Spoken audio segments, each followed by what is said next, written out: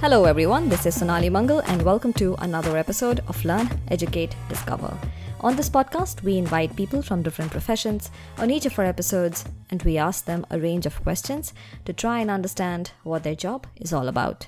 The goal of this podcast is to try and educate our listeners about as many different kind of jobs as we can so that someone listening to the show can decide, does a certain job sound interesting to them? And if yes, how do they go about exploring it further? Now, on today's show, we are going to be talking about working as a psychotherapist in India. And if you look up psychotherapy on Wikipedia, it refers to the use of various psychological methods to help a person change and overcome problems in desired ways.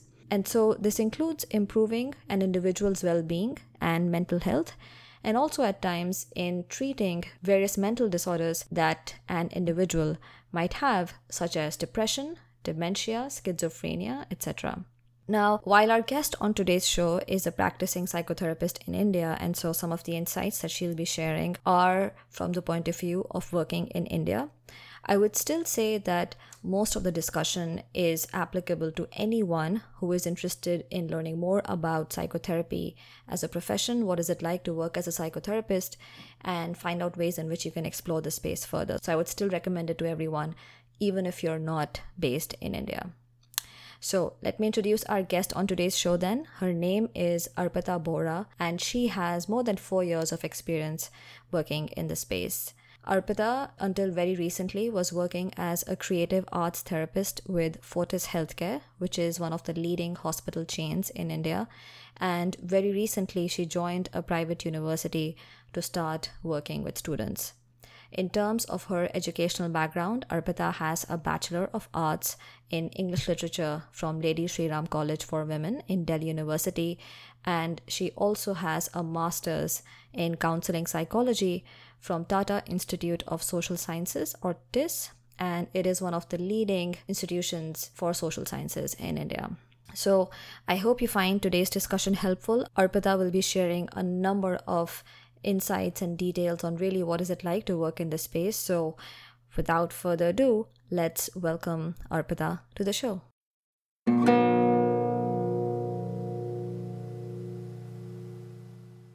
Hey Arpita, how are you? Thank you for joining us. Hi Sonali, thank you for having me. Absolutely. In fact, I've actually received requests from students for an episode on psychology, so I'm looking forward to this one. Yeah, me too.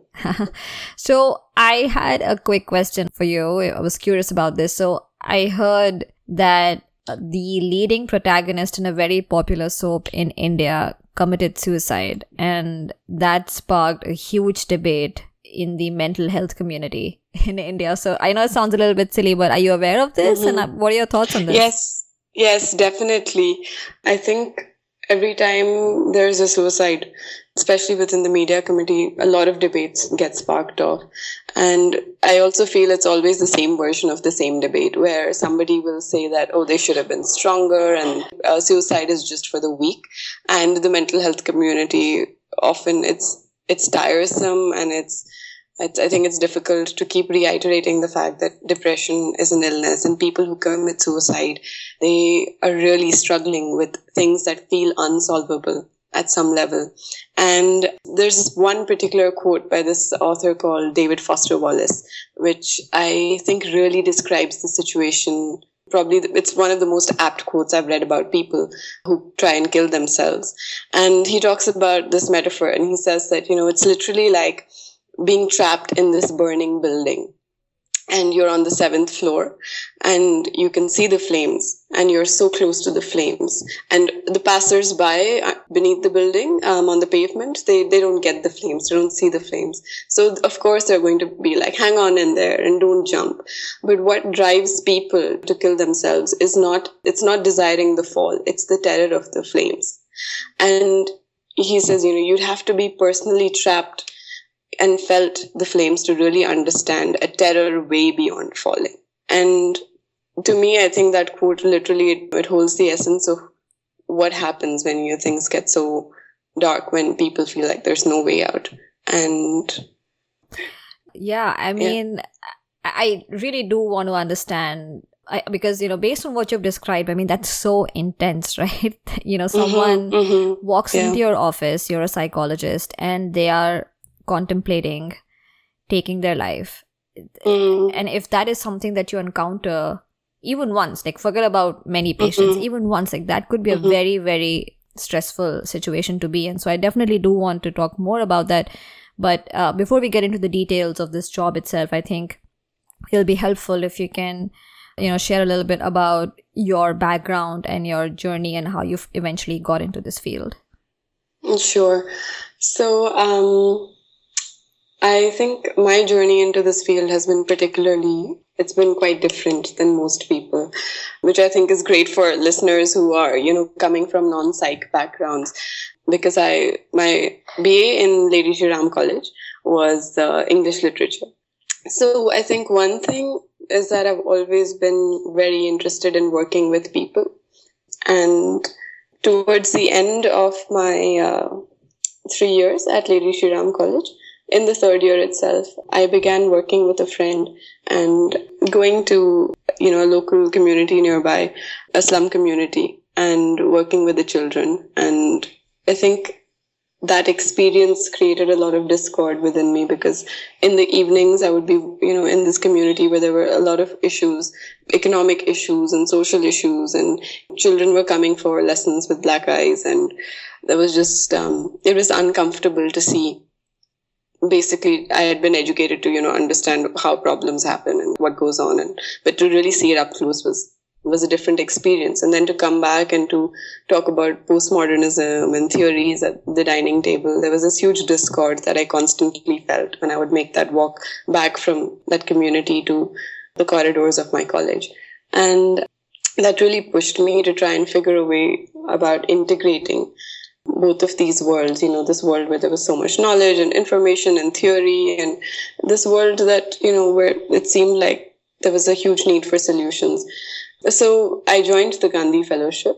I was selected to work in Ahmedabad, and I spent the next 2 years as a Gandhi Fellow working with headmasters in municipal schools. And I think it was those 2 years when I really began working with people. My job would involve going into a school and saying, okay, what do you think is not working in this school? What would you like to change in this school?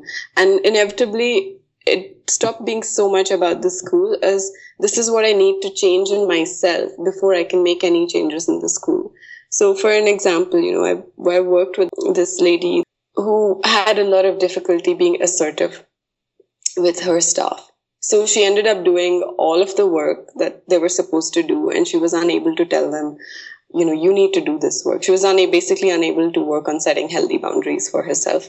And I really enjoyed working with her on this particular issue. And with a lot of my other headmasters, my work tended to be a little different, because I would try and really understand, you want to do this, you say you want to do this, but something's stopping you. So help me understand what's stopping you. And these are questions that I even, nowadays in my practice, these are questions that, I work through with clients. And I think it was then that I realized that this is what I really like to do. I like to be with people, and I like to understand how they're feeling about their lives and what their conflicts are and what is difficult for them and what is it that they want to change.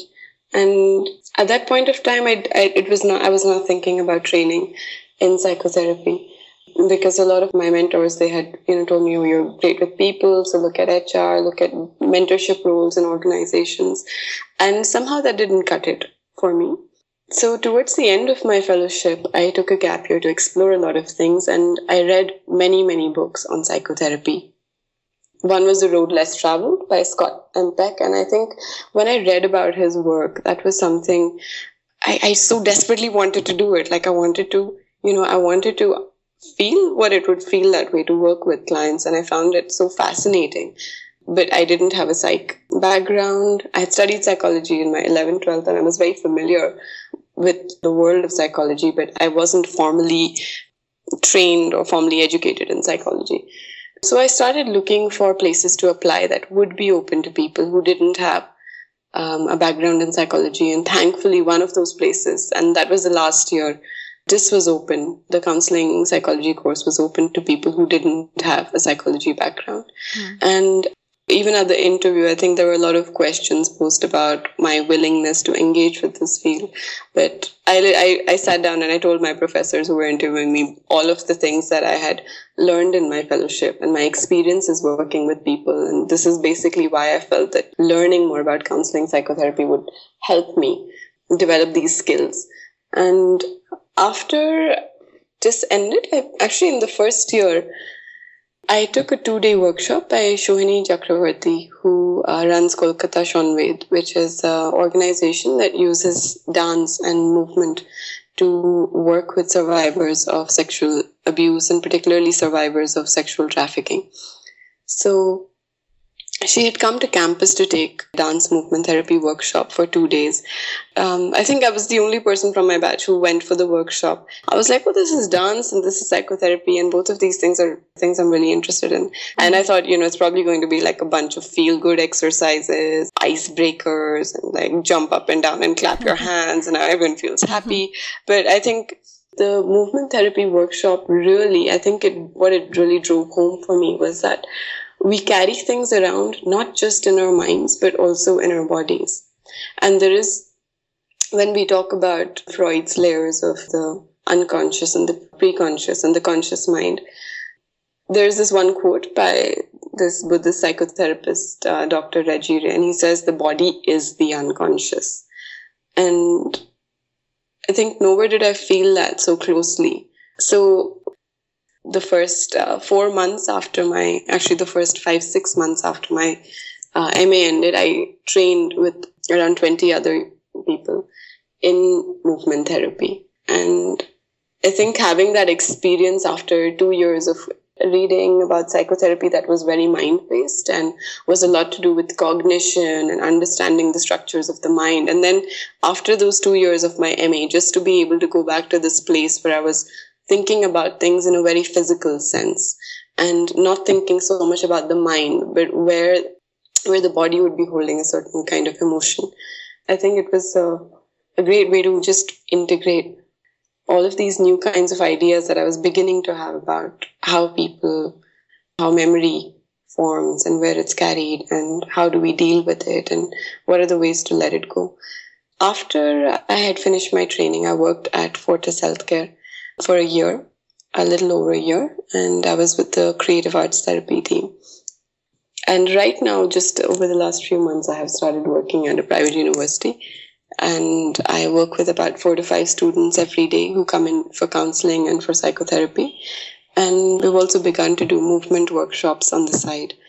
It's quite a journey, and I would love to learn more about movement therapy, and I've never seen something like that, but can you describe how does it work? So this is a question that I get a lot, and whenever I think me or any other movement therapists are asked this question, we are actually at a loss for words, because it's probably it's a really simple and it's also a very difficult question to answer. So technically, if you look at the standard, I think, American Institute of Dance Therapy definition, they define movement therapy as the psychotherapeutic use of movement to resolve, psychological issues. There's this great quote by Ken Robinson where he says that we act like our bodies just exist to carry our heads around.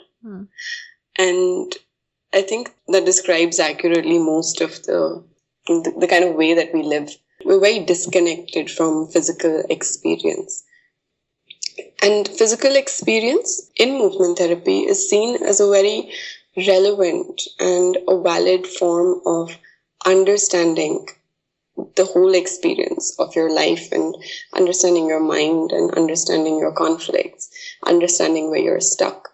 So it works at many different levels. So one of the first things that we do as movement therapists is basically just try and get people to live in their bodies more and to just feel what it feels like to, really be in your body. Are your knees tight? Is your jaw clenched? Is your chest feeling really tight or stuck? What are the sensations that are arising in your body? And this is again a very parallel practice. I've been reading a lot more about Buddhist psychotherapy in the past few weeks. So they talk about bringing awareness to the self, and some psychotherapists use body work to just bring awareness to what's happening. So we look at sensations and we look at what the body is going through to make connections with what the mind is also going through. And for some people, it is very difficult to put things into words. It is difficult to talk about things, but it is easier to move through things. And I do feel that there is a totality to, moving through something. For example, if I ask a client who is not very verbal but likes to dance, if I ask her to talk to me maybe about a breakup, it may not be as fleshed out or even as evocative as if I ask her, if I really get her to feel her body and to, say, okay, where is this in your body? Where is the pain located? And she would say, maybe, I feel this tightness in my chest all the time. And, we would move with it. I would say, what do you want to do with this tightness? How are you carrying this tightness? How can you let this go? And, her posture may change over a couple of sessions. And she might be able to use her body to express grief in a way that she would not be able to use words to express grief in. And the thing is that now when I start saying things like these, I'm aware, like I keep thinking that, it sounds a little weird, and it sounds like you're like this hippie who's talking. It sounds a little flaky. But the thing is that until you really experience what it means to translate things through your body and to move through them, not dance through them, but to move through them, you don't understand how deep and how there's just this level of anchoring and expression that may not be there otherwise for somebody who, even if you're great with words and you write a lot, or you're comfortable expressing yourself through words, bringing your body into that kind of expression can be very, very powerful. And I think that doesn't happen a lot in the traditional psychotherapies that we have developed. We look at a lot of things that go on in the body, and we look at psychosomatic issues, and we look at symptoms that are arising due to a psychological cause, and all of these things. But our ways to deal with them are not necessarily physical. So we use a mental approach to deal with like a physical manifestation. It sounds very, very interesting. So, and I'm just trying to, I think I do want to sort of picture this. So like when the patient comes in, when you say movement, are you sort of moving, I guess, like dancing? Like what happens? Yes. So when a patient comes in, actually most of my work has been with larger groups. Somehow a lot of movement therapy is also done within groups, because some activities involve mirroring and they involve being with other people. And the first thing we would do is just to understand what is the relationship this person has with their body and their physicality, and where are the areas of tension located. What is it also that they're struggling with in life? What are their most powerful physical memories? And we would work on integrating sensations and conflicts that the person is talking about. Okay. No, I'm not thinking this is weird or anything. Don't worry. Yeah. It's just a very different kind of concept. But, I should have asked this question right in the beginning. But given that this is an episode on psychotherapy, I think it would be remiss if we don't talk about what is psychotherapy. So can you just, yes. say a few lines on that? I'll define the different kinds of psychotherapies that do exist. The Freudian model looks at resolving a lot of unconscious conflicts and looks at early childhood experiences and looks at the connections between your early childhood and your current experiences, and also looks a lot at the relationship between the client and the therapist. So this one therapist who's this existential psychotherapist called Irving Yalom, and I really love his writing. He speaks about how therapy should not be content-driven but relationship-driven, which is essentially when clients come to work with me, I look at a lot of the content, but my focus is always on creating the kind of relationship that they can feel very comfortable in, and so comfortable that they can talk about whatever it is that they really want to talk about, and know that there is literally there's nothing that's off limits. You can talk about anything. Like, this is a place for you to really understand yourself. And the cognitive behavioral therapy spectrum, they would look a lot at methods that come from theories that they have built through research and through working with clients. So that would be like a very focused and literally like a bullet point kind of psychotherapy. I think the cognitive behavioral therapist will kill me for saying this. I think I could probably give an example. So even if you go to a cognitive behavioral therapist for your problems of anxiety, they would be likely to try and understand, when does it happen, when does it not happen. You keep an anxiety diary. We work on the thoughts that create the anxiety and try and understand what are the core beliefs that support these thoughts and whether these core beliefs are valid or not. Even in analytic psychotherapy, to some extent, I think we would follow the same process, but here the patient is allowed to lead and bring up whatever material that they would want to bring up. So the level of directiveness of the therapist is what varies a lot across different kinds of therapy. Some therapists are completely non-directive in the sense that it's literally you go and you lie on the couch and you talk about whatever comes to your mind, and your therapist will make the interpretations or the connections that they feel are relevant for you. And some therapists are much more, I would say, hands-on and much, much, much more involved, and they would give you homework and they would, kind of give you goals to work on every week. You would feel a little accountable almost to them for the goals that you have. And it would be very clear that, this is like a 10-week or a 20-week kind of therapeutic relationship. So in that period of time, we are going to accomplish this. So I think I'm somewhere between these spectrums, because I feel that a lot of times when people do come to therapy, they come with problems that they have not been able to resolve. This is a commonly held belief among psychotherapists that when you come with a problem that it's been very difficult for you to resolve. And you have tried a lot of things to resolve that problem. So the question that I would always grapple with in the first few sessions and, understand more as I work with a client is that how hands-on do they need me to be when it comes to figuring this problem out? Because I think you can create the kind of relationship with the client where you give them homework. And in fact, some of my clients do ask me for homework. But usually I tend to not do that, because I feel like my client is perfectly capable of deciding what homework they want to do.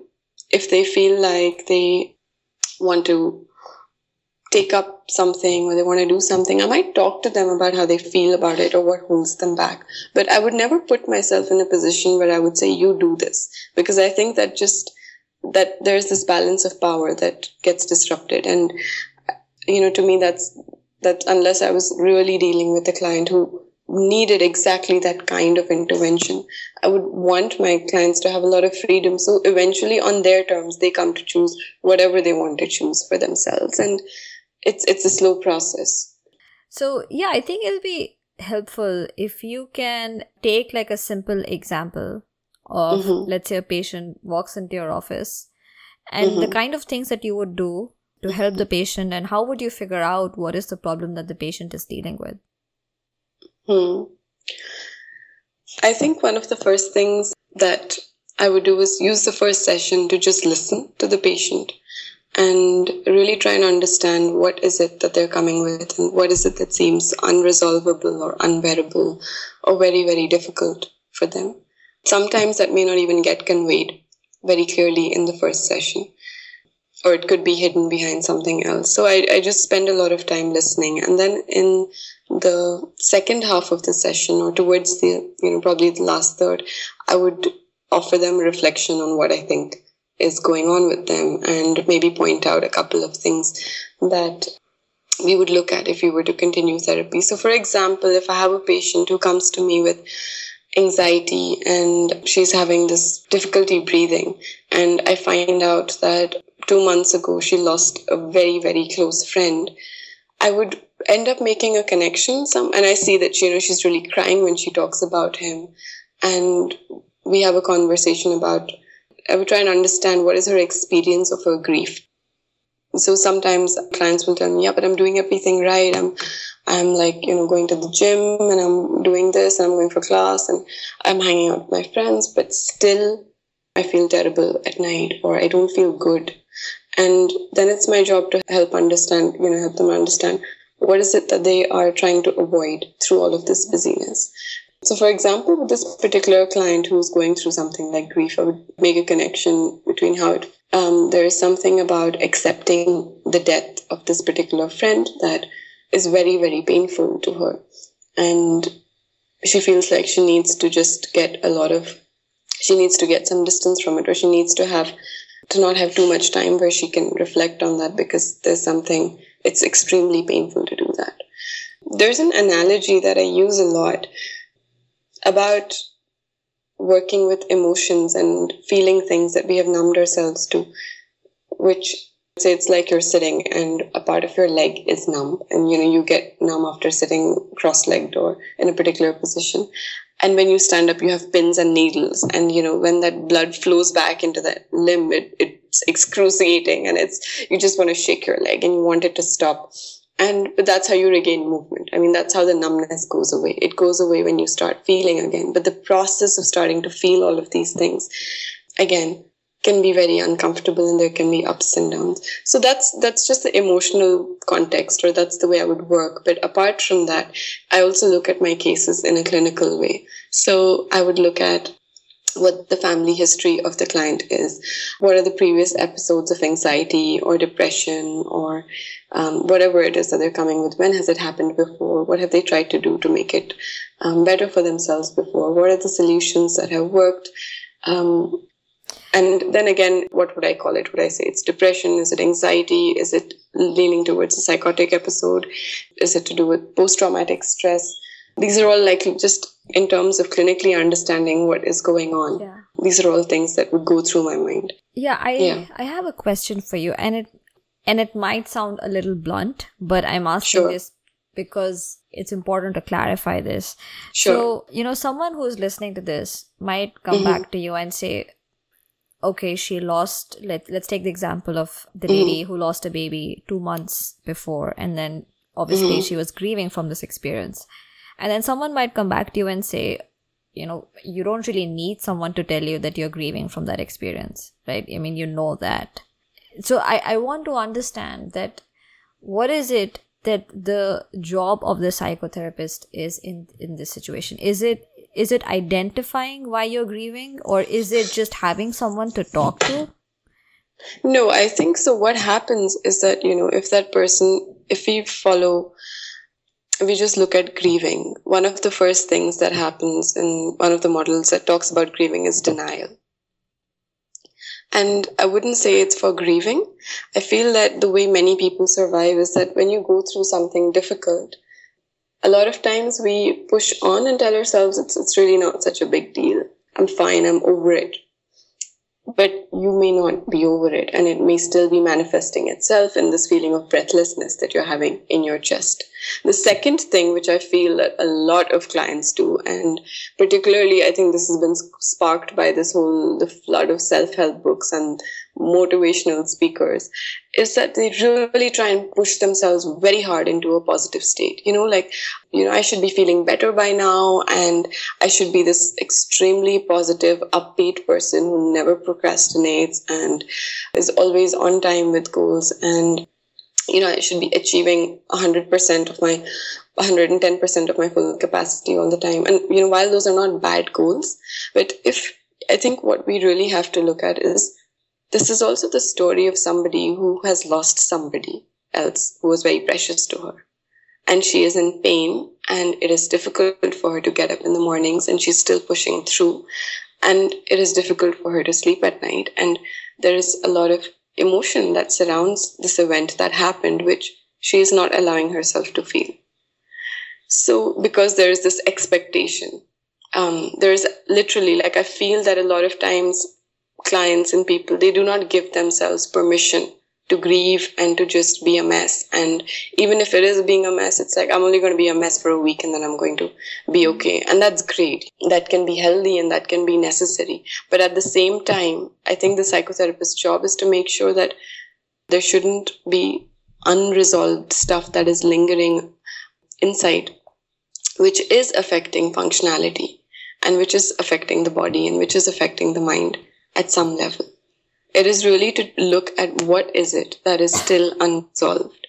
So, so you're stuck. Yeah, no, I think that helps a lot, because I think what you're saying is that going to a therapist, I mean, a therapist has to create an environment which makes the patient feel that it's okay to feel the emotions that I'm feeling, and it's okay to express the emotions that I'm feeling, right? Yes, because I mean, particularly if we just even talk about grieving, the amount of times people get told, oh, don't cry, or be strong for your mother, or be strong for your children, or just be strong.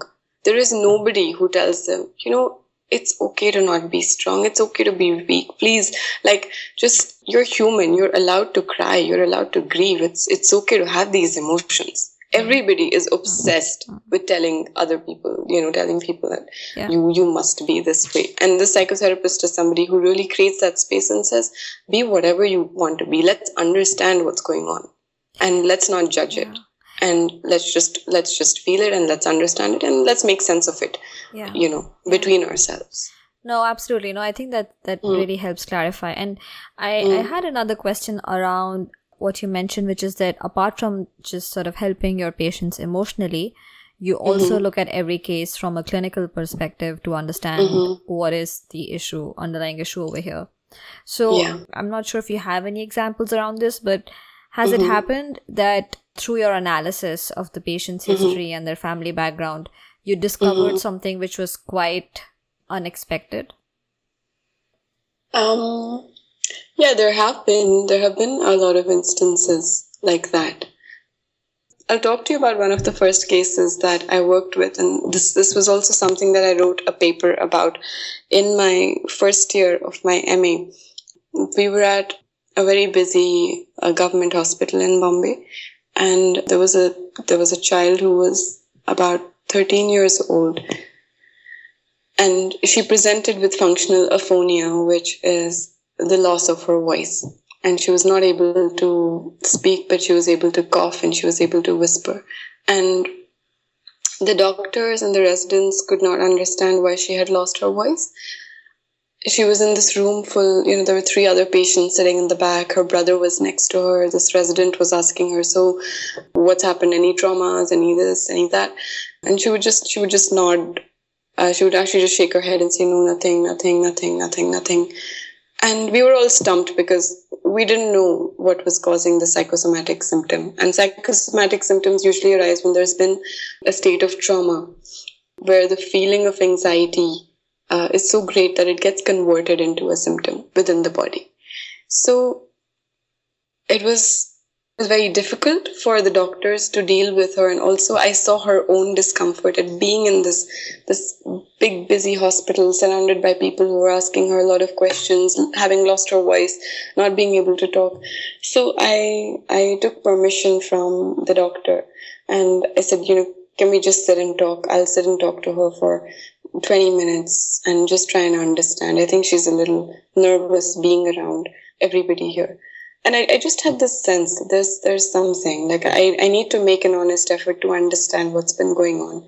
And so I sat with her and I explained to her what her diagnosis was. And I explained to her that psychosomatic symptoms often arise when you've been through something very difficult and you're not able to talk about it or express it, and your body holds on to it in some way.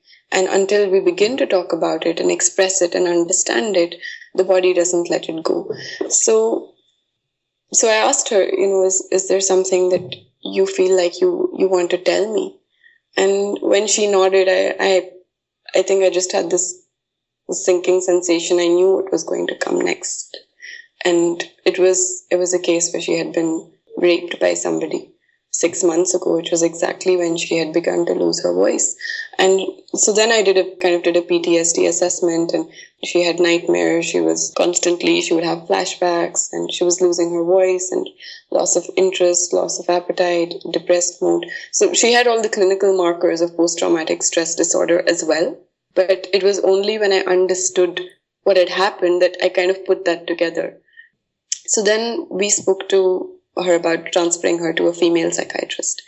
And I was in the room when she met the female psychiatrist, and we talked about what had happened, and then medication was started, and I think things improved for her. I think that would be, one case where... Yeah. No, I'm just, this is what I was saying in the beginning when you talked about how you have had patients who would come to you who have contemplated killing themselves. And then this case, I mean, that's a 13-year-old girl, right?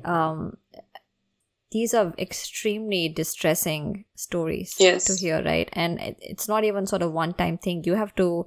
That person is completely helpless and they're pretty much putting themselves in your hands to sort of save them pretty much. It's not even an exaggeration. So how do you cope with that?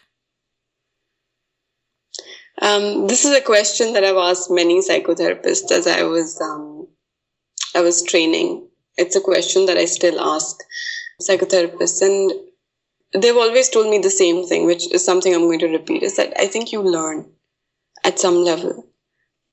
I wouldn't say that we are desensitized, but, you just simply learn. And it does affect you. It affects you in the strangest of ways.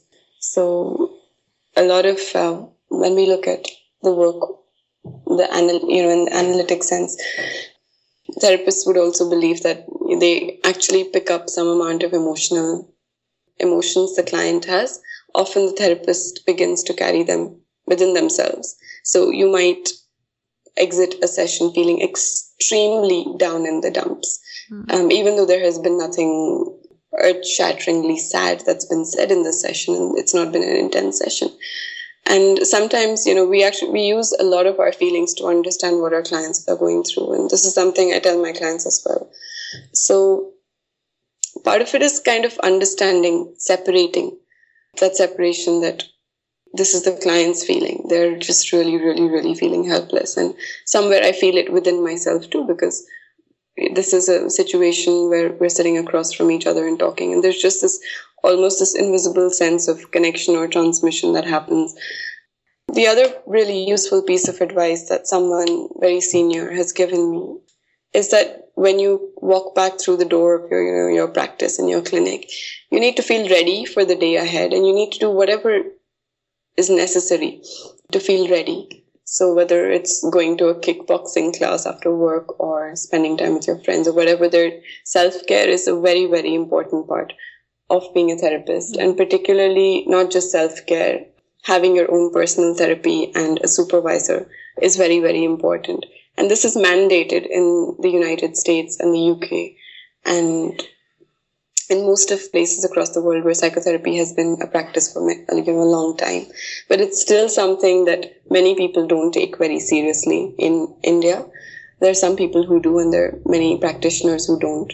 But I think it is very, very, very important for therapists to have therapy and clinical supervision, especially in the beginning years. And I would say continuing, until the time you are a therapist. You need people on board who understand you and who understand how you're looking at your work and who can help you look at your work in different ways. Also, I would say, in terms of dealing with it, another thing that happens when clients do come and talk to me is that I feel that my role is about making sense, and it's about understanding what's going on for them.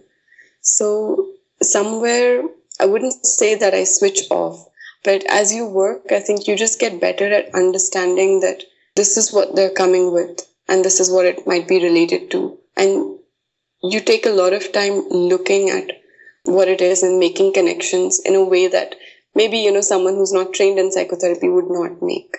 So even the way of looking at things and relating to things is different in that sense. So yeah, actually, I want to touch upon this a little bit, which is that from what you've described as a psychotherapist, you are pretty much dependent on the patient telling you things, right? So ultimately, the source of information is the patient. Right. So have you found any techniques or things that you do which help you in getting to the truth?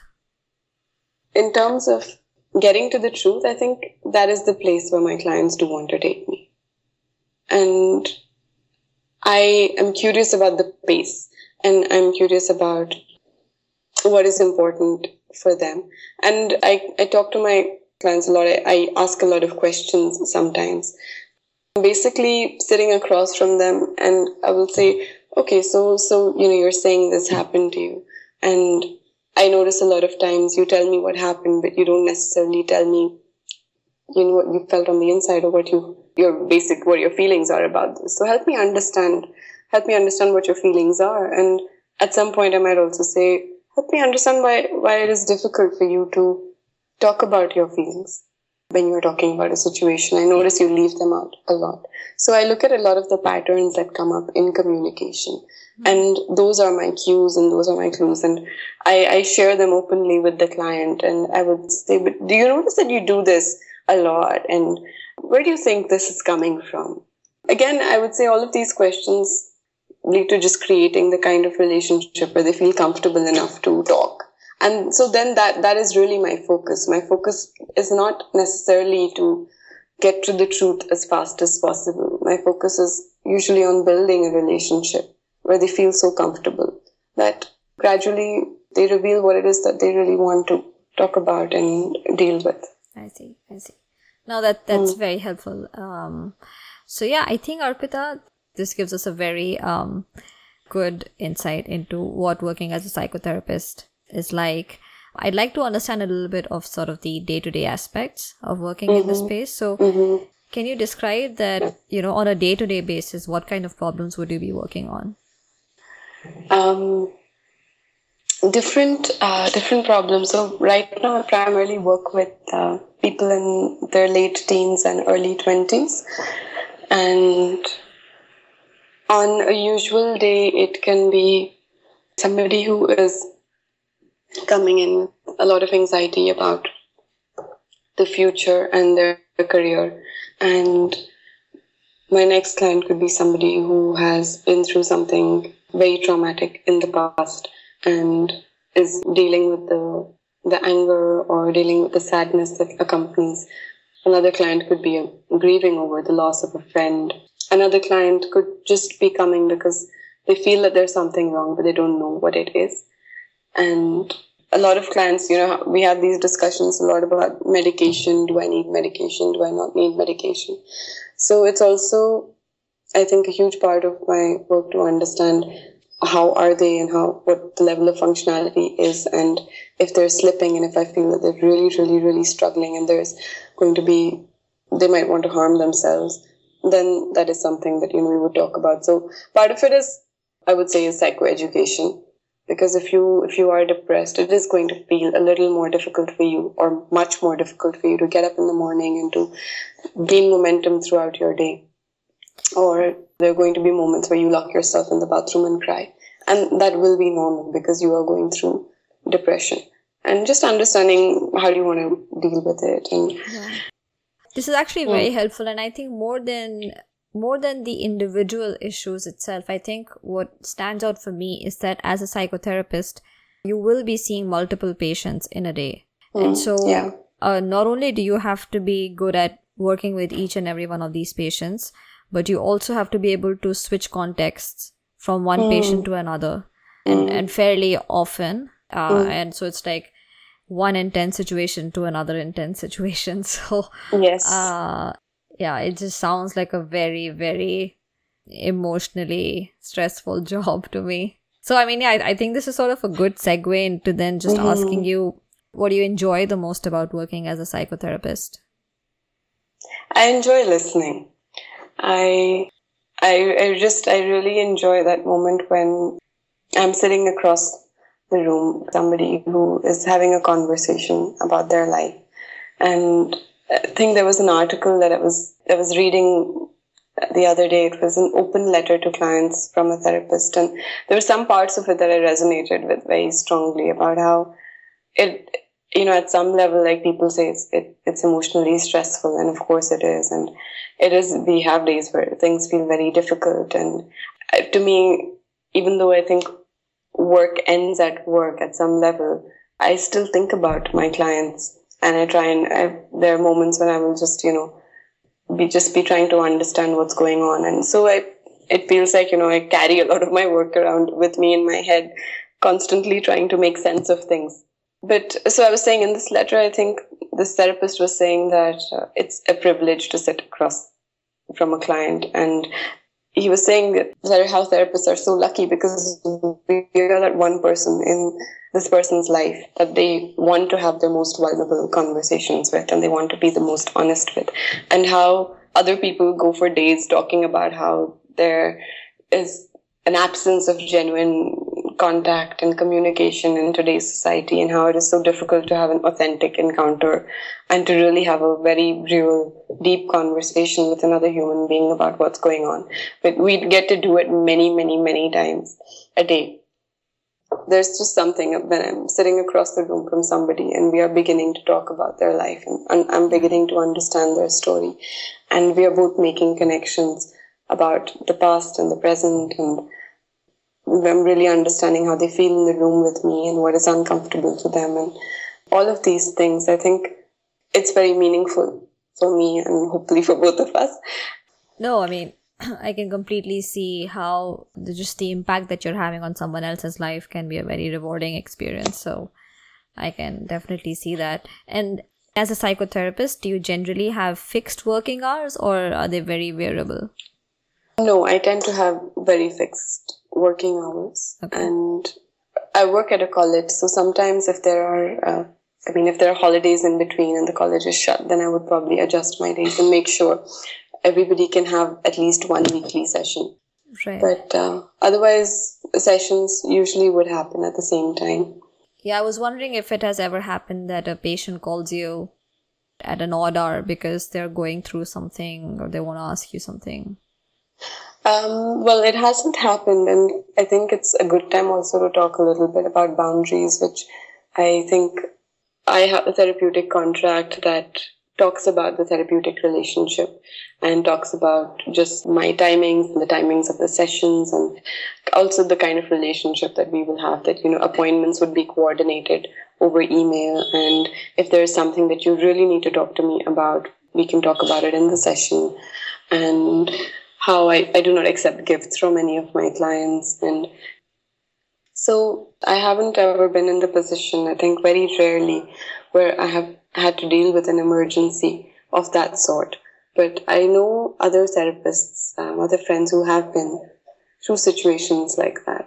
And it is a crisis for the client. But eventually, I think the goal of effective therapy is also helping clients manage that crisis to a large extent, feel comfortable managing it on their own.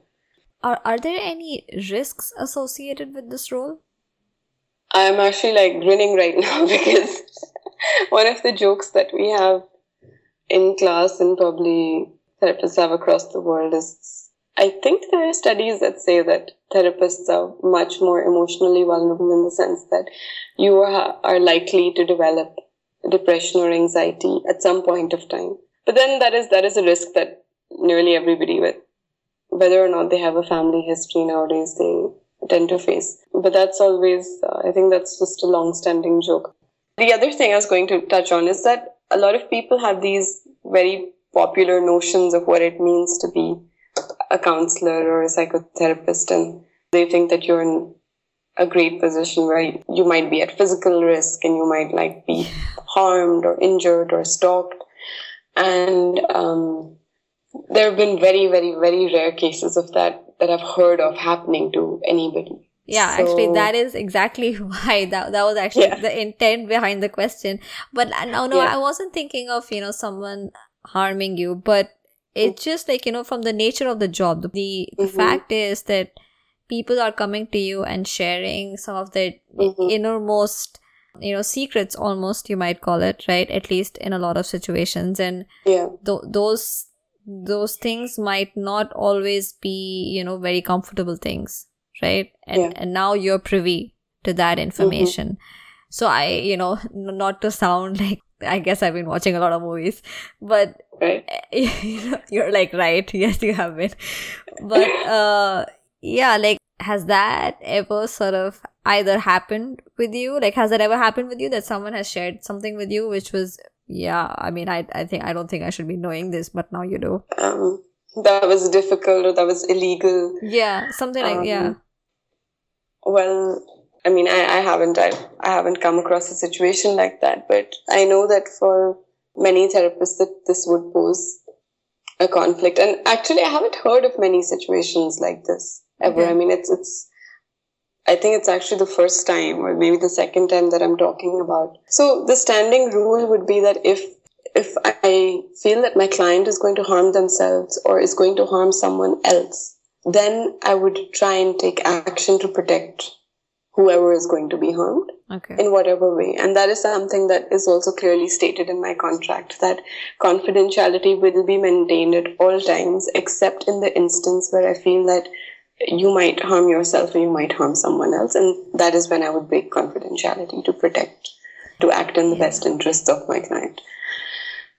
So, but that's the thing, like, this job does have certain characteristics, right? And you have to at least be prepared for it, even if the chances of something like that happening is very low. It's not zero. So, and I think we touched upon a couple of challenges, like just the emotional stress associated with this job. But is there anything else that you find particularly challenging? In India, it is challenging to be a mental health professional. I would say that I'm currently quite lucky because I feel like I'm really getting to do what I want to do in the sense that I get to offer free therapy to clients who need it. And I'm funded to do that by the university.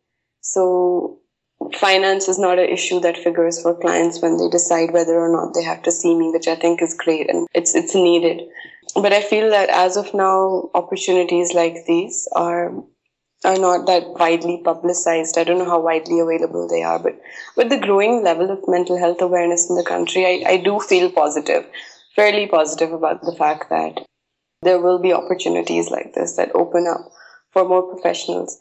So I would say that the challenges of it are more in terms of the technicalities and the landscape of the mental health scene in India. I think you bring up a good point, which is that is there something like a typical career path? So I would see it in three ways. As of now, I would say that there are some people who want to work more with the masses in the sense that they would want to work on larger programs that are designed for more, grassroots social interventions. Some of my batchmates would be involved in working with like an organization that would be providing livelihood to people who have mental health disorders and particularly schizophrenia, making sure that there's like a solid rehabilitation program for somebody who is just getting into remission and wanting to rebuild their lives and not being able to find employers who would give them jobs. And there would be people who want to create awareness about, say, probably child sexual abuse. And they would be going to schools and having a lot of programs with parents and just creating awareness about this issue.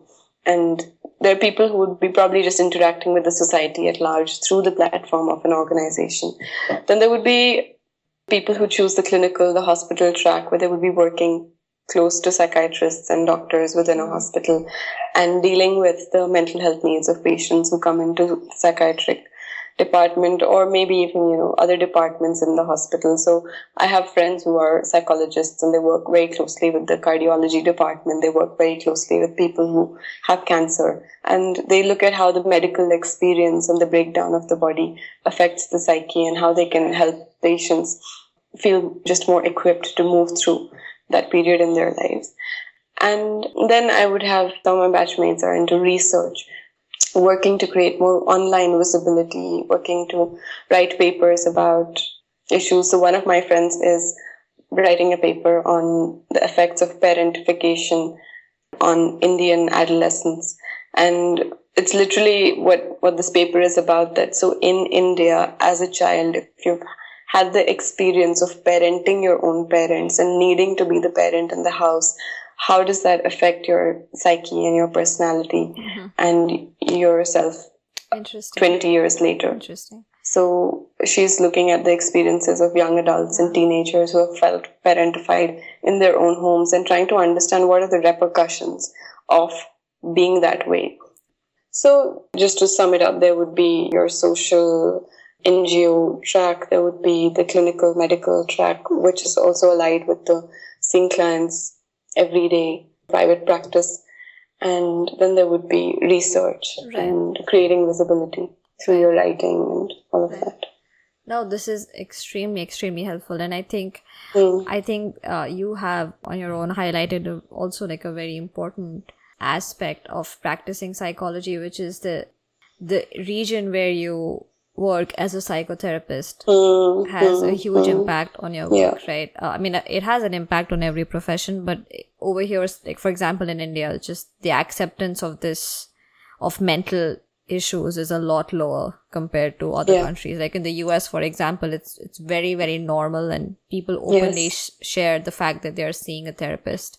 And seeing a therapist in India, I think, is almost like saying that, you've lost it and you've given up on life, and it's not seen in a very good light. So, which brings with it its own set of issues, right? And I think the media has a large role to play in this. But I just had a couple of questions to help people who might be interested in exploring psychotherapy as a career option. So, if you were to think about sort of an ideal psychotherapist, what qualities do you think that person will have? So, I'm going to steal Dr. Allen's answer. He is a very senior psychotherapist from Los Angeles, and I did a set of interviews with him, and I asked him a lot of these questions that you're also asking me. And the first thing that he says is that you need to have a capacity to feel, and which a lot of people usually tend to do if they're getting into this job. And so to me, apart from the fact that you need to feel deeply, Dr. Allen says that, it helps that if you read a lot, or he actually says that you don't go to your psychology textbooks right now and don't look at the DSM and don't look at the diagnostic criteria. Just read as much literature as you can and read stories and just familiarize yourself with different characters, and I think have the capacity to work with people in the sense, to be able to understand that this person sees life in a different way than you possibly do, and to be able to understand how they see life and then work with them. How do they even experience their emotions? And why is it so difficult for one person to experience anger? And why is it that one person will shut out grief? So really, like you have to somehow be able to just be, I think, porous enough and sensitive enough to try and have a subjective understanding of your client and be able to gather all the evidence that comes into therapy, from the way they talk, they sit, how they address you, what they don't like to talk about, what they like to talk about a lot. Just there are so many things that help you form an understanding of what this person is, and you learn to put that jigsaw together in your head over time. That's my experience of it. The other few qualities, I would again say that an ideal psychotherapist is not somebody who gives way too much advice. That's not the kind of relationship that they build with a client, where they're giving you advice and you're coming back for advice, and they're giving you advice and you're coming back. But they really help you understand your own decision-making capacities, and they help you figure out what kind of advice you want to give yourself, what kind of life you want to have. And again, definitely somebody who is growth-oriented for themselves and trying to learn more about the field and is open to learning from other people, learning from other practitioners, and has a very good contact with reality, because I feel that there are lots of theories about psychology and analyzing people that at the end you need to evolve your own framework, and you need to have a very clear sense of what works for you, what works for your client, what may work for a particular client but will not work for another client. I think basically what you're referring to is that pattern recognition ability, right? And that's probably something that you develop on the job as you meet more and more people. I would just like to reiterate that nobody starts out like that. And these are things that you really slowly pick up. Yeah, yeah. So let's say someone does listen to your interview and they say, I think this is something that sounds interesting to me, but I'm not sure. I'm not really sure if this is something that I really want to do or want to pursue as a career. So is there a way for someone to assess how much they will enjoy something like this? Yes, there is. I would say that try and understand your motivation for doing this work. So I would say, try and create these experiences where you are working with people in a personal capacity. It may not need to start from a psychotherapeutic setting, although if it did, it would be great.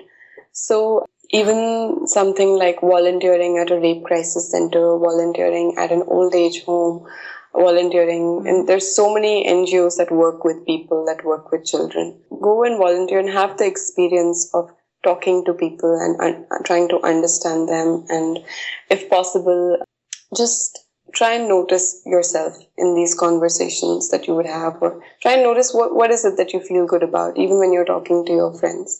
And I don't know, I mean, a lot of people say that my friends come and talk to me about stuff. So I think that's one thing, but it's also okay if none of your friends talk to you about stuff and you still want to go ahead and pursue a profession like this. I would say try and create multiple experiences of interaction with different populations, different people. The other thing I would say is read a lot of novels, and also read a lot of, try and read stuff on psychotherapy. So a couple of books that I would recommend would be read The Road Less Traveled by Irving Yalom. No, not Irving Yalom. Read Scott Peck. And by Irving Yalom, read The Gifts of Therapy. I think volunteering is a great idea because that's sort of a very first-hand way of experiencing what it's like to be a therapist and figuring out if that is something that you would enjoy working on for an extended period of time. Yeah. Right. But again, a note of caution, I would say that when you volunteer, do not try very hard to be a therapist.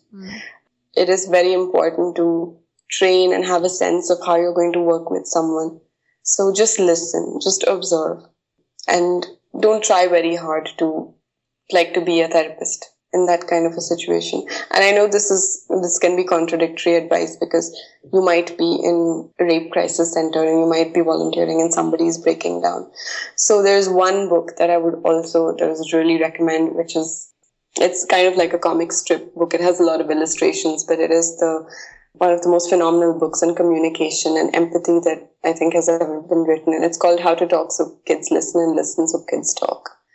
So I would recommend that everybody who wants to volunteer in a slightly therapeutic or even capacity where they're going to be doing a lot of listening, please read that book and understand. I think they describe the process of effective listening and communicating with empathy really well, without needing to give solutions, but still being able to communicate with empathy. Yeah. And actually you bring up a very good point, which is, I didn't think about this, but I'm sure that you can become an expert in working with children or working with women of a certain, I don't know. So are there specializations like that? Yes, there is marital therapy or couples therapy, as it's also more political. That's a more politically correct term. There is, you work with children using a variety of different methods. The form of therapy that I have trained in after my MA is more to do with the expressive arts, which involves bringing an artistic, creative, bodywork-based approach to the existing framework of psychotherapy that you use.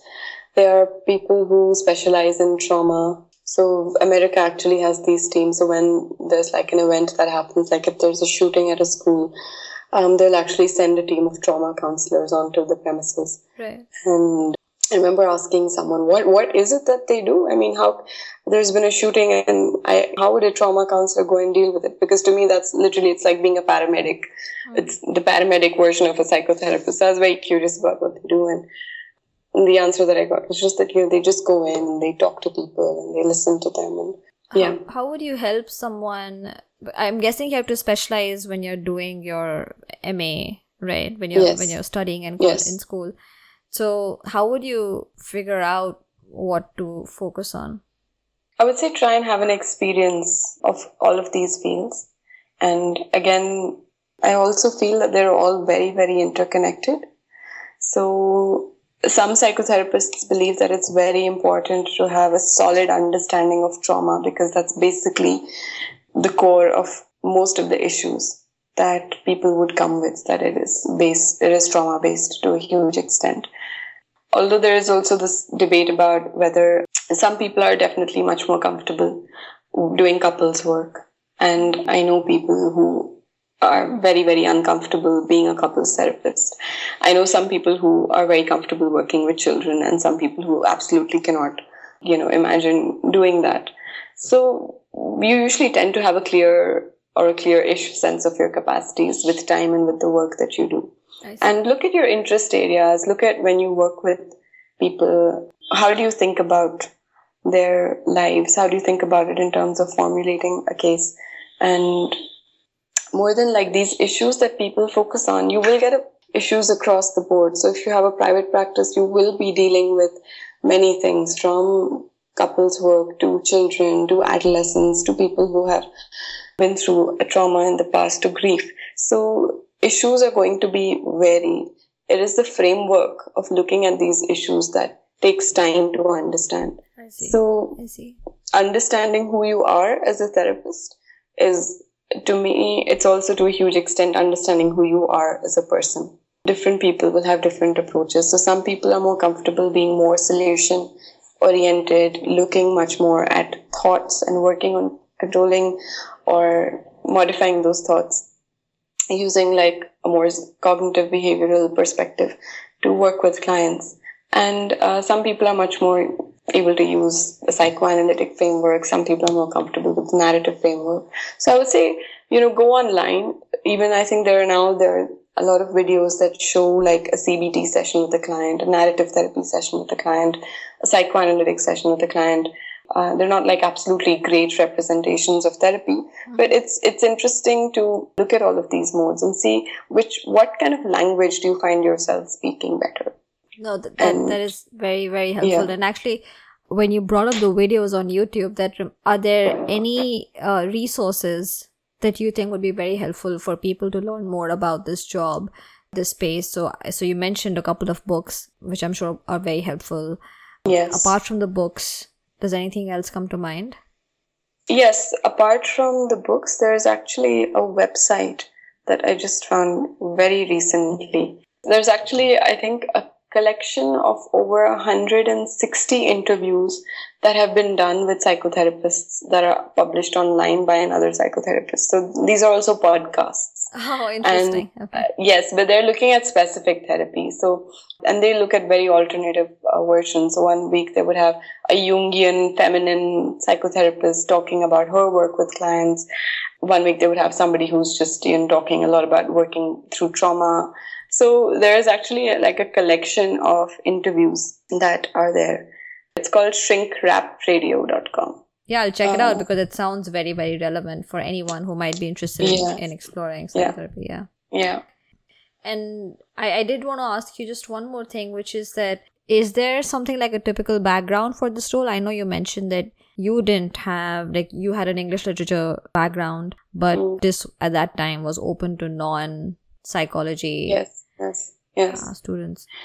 Yes, so the usual profile that I do see is students who've been through 3 years of a BA in psychology or something to do with child development, and then a master's program in counseling or clinical psychology. And then afterwards, people tend to can apply for an MPhil. Also, then you can go on to do a PhD. That's, if you look at it academically, that is technically the career path that's there. Yeah. No, absolutely. Okay. This was a very, very helpful interview. I know we've been recording for a while now, but This was very, very helpful. I think you shared a lot of useful information. So thanks a lot. Oh, thank you, Sonali, for having me. Yeah. All right. Thanks a lot. Take care. Okay. And thanks again for your Sonali. time. Yeah. Bye. So that was Arpita, and I think that was a very, very helpful discussion to really understand what is it like to work as a psychotherapist. It sounds like the kind of job which allows you to have a positive impact on a number of people, but at the same time, it also probably requires someone who is able to handle the emotional ups and downs that would come along with a job like this. So anyway, if you have any questions at all for Arpita or for me, you can email us at learneducatediscover@gmail.com. And if you enjoyed this episode and found it helpful, we've interviewed a number of other people from different professions such as product management, investment banking, management consulting, and many others. You can find all of them on our website. Our website is at www.learneducatediscover.com. And there you can also subscribe to get updates so that you can start getting updates on the great content that we are putting together for you guys right there in your email inbox. You can also find us on Facebook. Our Facebook page is at facebook.com/learneducatediscover. And you can also tweet at us. Our Twitter handle is at @led_curator. Of course, you can also subscribe to the podcast. We are available on iTunes and SoundCloud and Stitcher. You can simply search for Learn, Educate, Discover, and then you can find us and then you can hit subscribe.